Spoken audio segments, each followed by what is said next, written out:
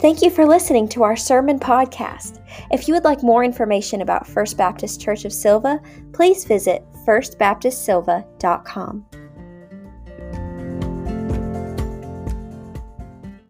With the exception of one moment when I received a CD in the mail that I did not order, it was Elvis Presley's Greatest Hits, which I gleefully returned by writing literally, "Return to Sender." I thought I was so clever. With the exception of that moment, I have really no experience with the King. I don't. I was more of a Simon and Garfunkel kind of guy growing up, though I have a very special place in my heart for Hound Dog and Fools Rush In.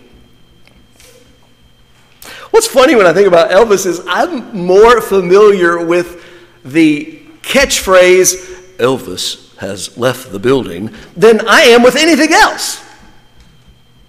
So this past week I came across a bit of the history about why we laughingly say Elvis has left the building. I mean, really, do we care if Elvis left the building? Apparently we did.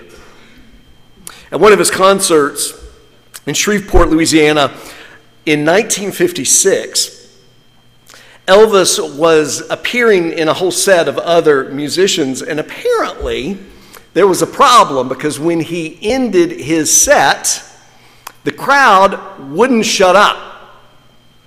They wanted an encore. They wanted 15 encores. They would not settle down and allow the other acts to perform, and that's when a gentleman by the name of Logan, who was there that evening, gets up and says, all right, Elvis has left the building. I've told you absolutely straight up to this point. You know that. He's left the building. He left the stage and went out the back with the policeman, and he's now gone from the building. In other words, settle down. Let's get on with the show. Now, we know, of course, that in time, this was used to get people to go home. Because when he was a headliner, there had to be some point where the encores and the demand for an encore would end and everybody could go home. Thus, the phrase, Elvis has left the building. Well, it just so happens that Jesus has left the building. But before he does, he's available to take one last question. Let's take a time out, though, real fast and see how we got to this moment. Y'all remember Jesus, right? Jesus, for the last several years, has been sharing the good news of God's love, and for good reason. He's God's Son.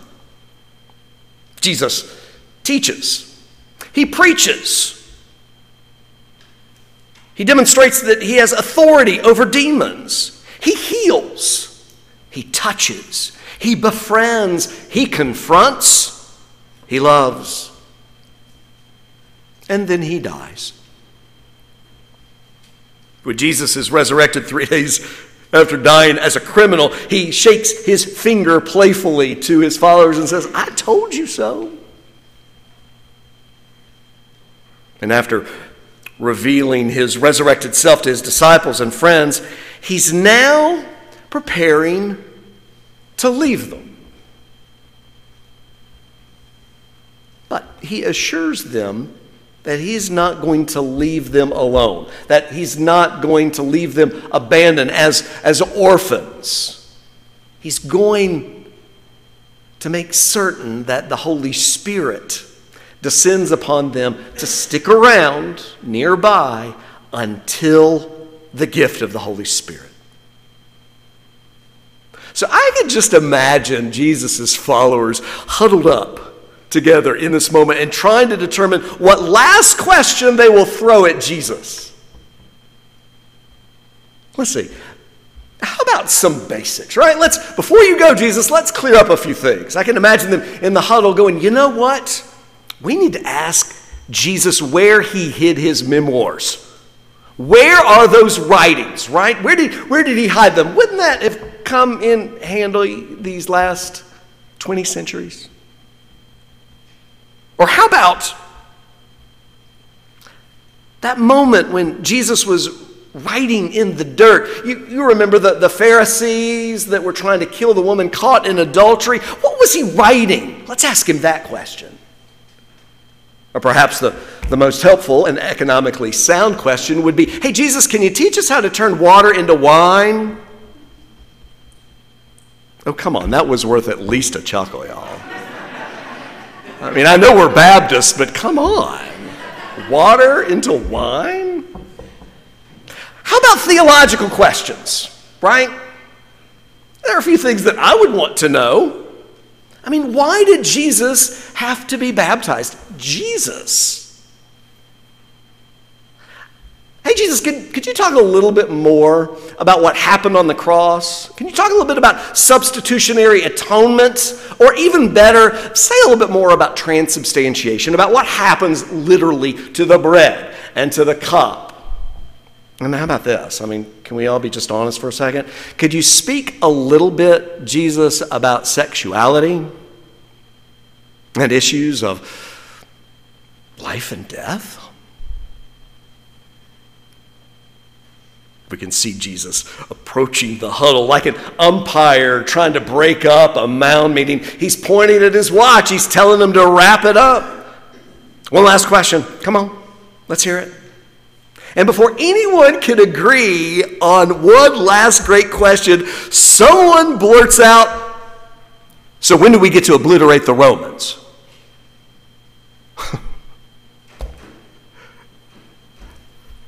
When do we get to obliterate the Romans? Come on, Jesus. That's what we really want to know. Ah, yes. When do we get to go to war and take Israel back from our enemies? I mean, that's the real question.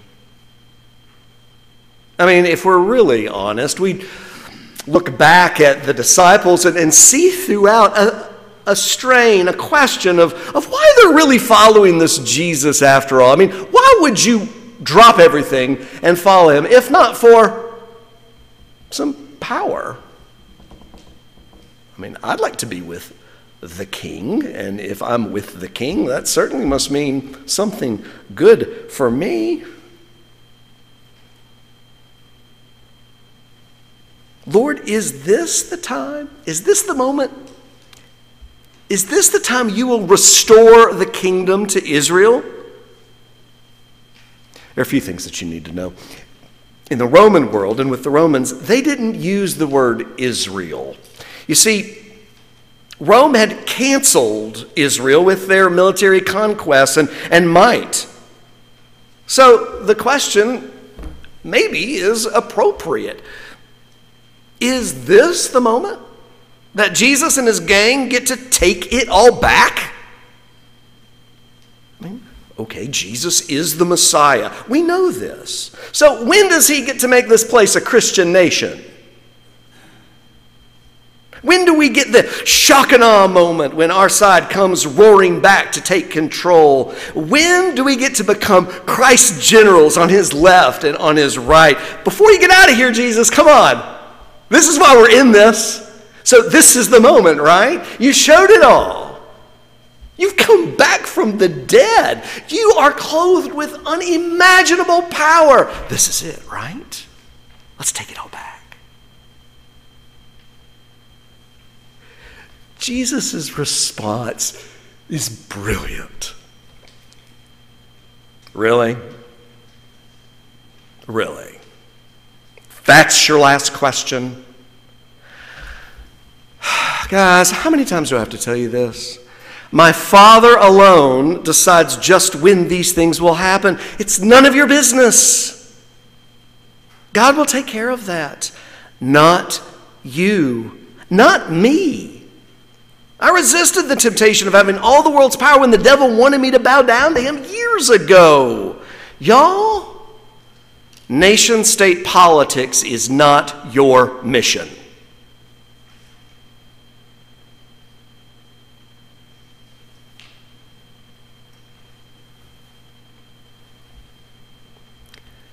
Jesus is redirecting his disciples one last time.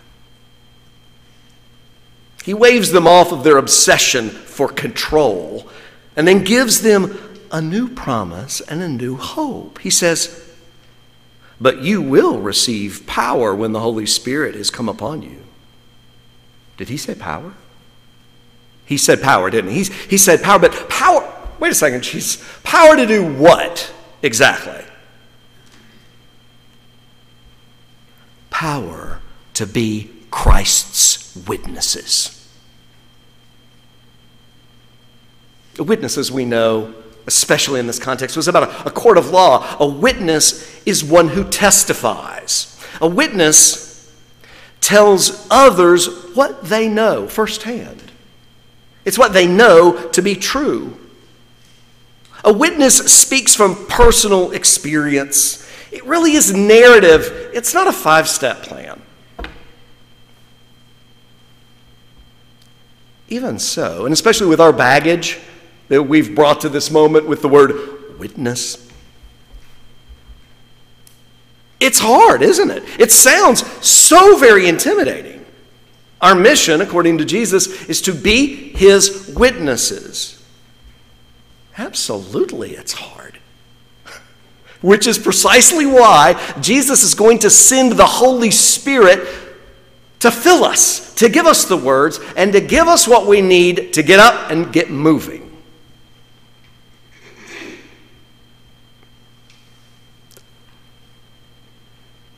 I gotta tell you, if ever there was a group who needed redirection, it's us right now. I mean, what are we supposed to be doing right now? I mean, at this moment in time, and on this side of a global pandemic, what really are we supposed to be doing? As we know, the world is as dangerous, perverse, violent, and evil as it has ever been. So, should we be like one of the groups during Jesus' age, the Essenes? They saw the world. They saw how the Pharisees and Sadducees were trying to work with the powers that be. But not the Essenes. What did they do? They removed themselves. They went and they lived in Qumran, down by the Dead Sea, off to themselves. They didn't want to be tainted by the world around them. This was taken up several centuries after Jesus ascended, where they believed that true followers of Jesus left the world and lived in isolation. That was the best way that they could be untainted. They could give their full attention to God. Is that what we should be?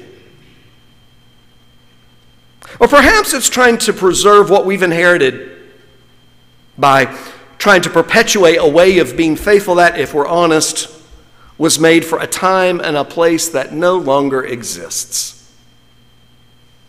I mean, is that really what it looks like to pass the faith on to future generations, to simply perpetuate what we were given? If you take a cue from the disciples here, maybe we should be charging into battle as Christian soldiers, intent on making our country a Christian nation.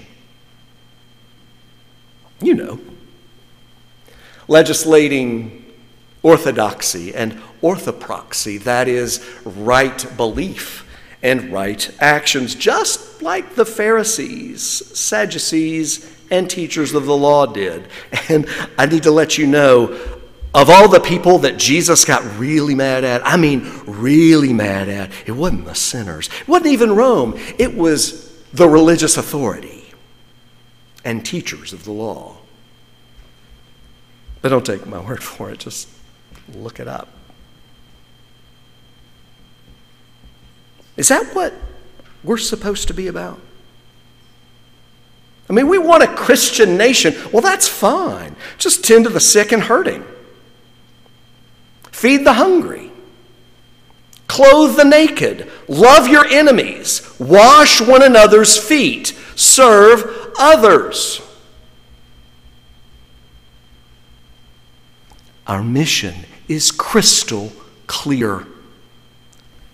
You will receive power when the Holy Spirit has come upon you, Jesus tells them, and you will be my witnesses in Jerusalem, in all Judea and Samaria, and to the ends of the earth. Jerusalem, Judea, Samaria. Concentric circles of going out and of being engaged. You know, I wonder if Jesus hadn't have gone, it would have been difficult to do this, to take the show on the road, so to speak, because everybody would have been wanting to be just right there, wherever Jesus was all the time. His leaving actually liberates the people to go and do exactly what he has said. But like the disciples who heard this, we may be so dumbfounded by this mission to go global that all we can think about are three more familiar destinations, like sanctuary, Sunday school classroom, mission and fellowship center.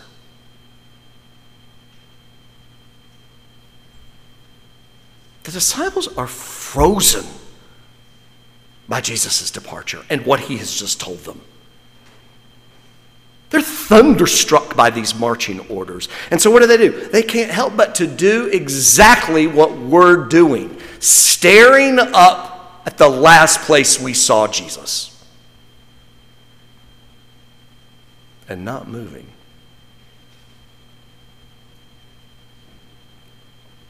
As we learn, the Holy Spirit moves us beyond the thin place where we last encountered Christ.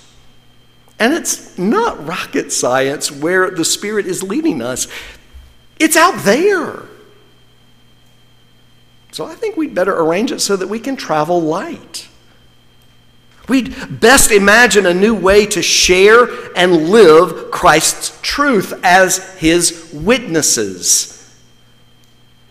It means being our full, authentic selves, warts and all. God has arranged us in such a way that we have something to contribute to this mission. All our skills and gifts are unique and different. They overlap, they bump into one another. But in addition to that, we've been placed, all of you all have had to come from somewhere else to be on Main Street in Sylva. I don't think that's an accident.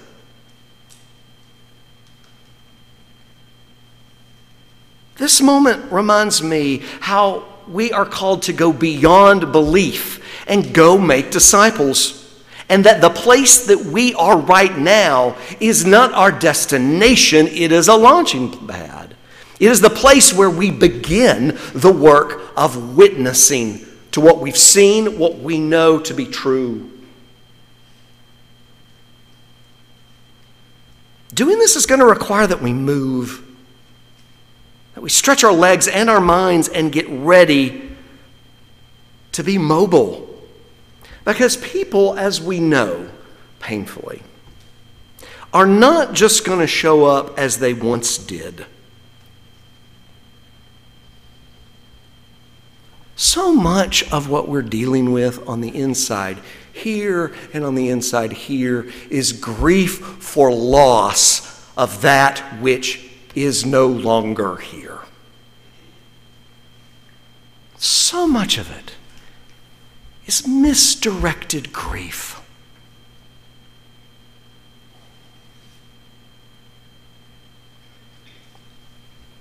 And just as it's true on this side of a death, of a tomb, of a grief, where God redeems the moment and gives a new expression, a new Caesar Easter to a world that he loves and does not want to condemn, but wants to save through his very presence and sacrifice.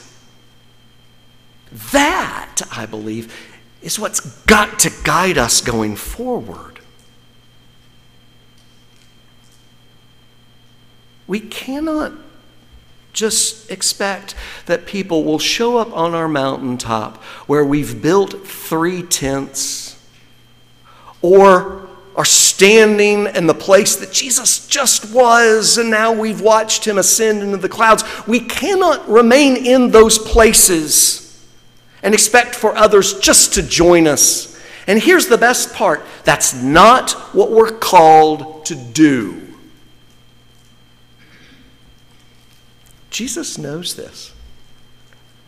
And he arranges the Holy Spirit to drive his followers away from the tomb and away from the mountaintop to the very ends of the earth. And thank God he did, because without their faithfulness, we would not be people of faith ourselves. Jesus ascended into the heavens to be with the Father. He's gone, y'all, to prepare a place for us. The Holy Spirit is our new advocate, and the Spirit is driving us out to encounter others. The only encore that we can expect is at the end of the age when Jesus comes again. Y'all, Jesus has left the building. Perhaps we should too. Let us pray.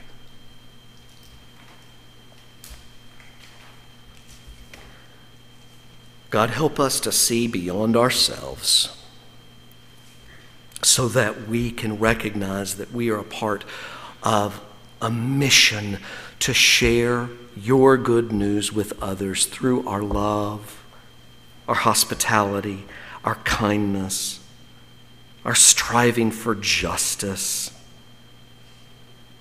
and that by living your good news, you change the world.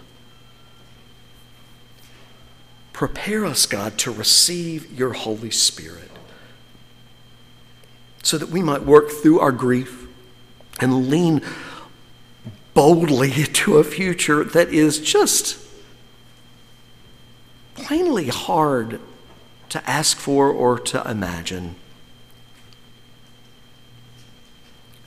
Get us in a position, God, to move, because you, O God, are Lord of the dance. And we pray these things in Christ's name. Amen.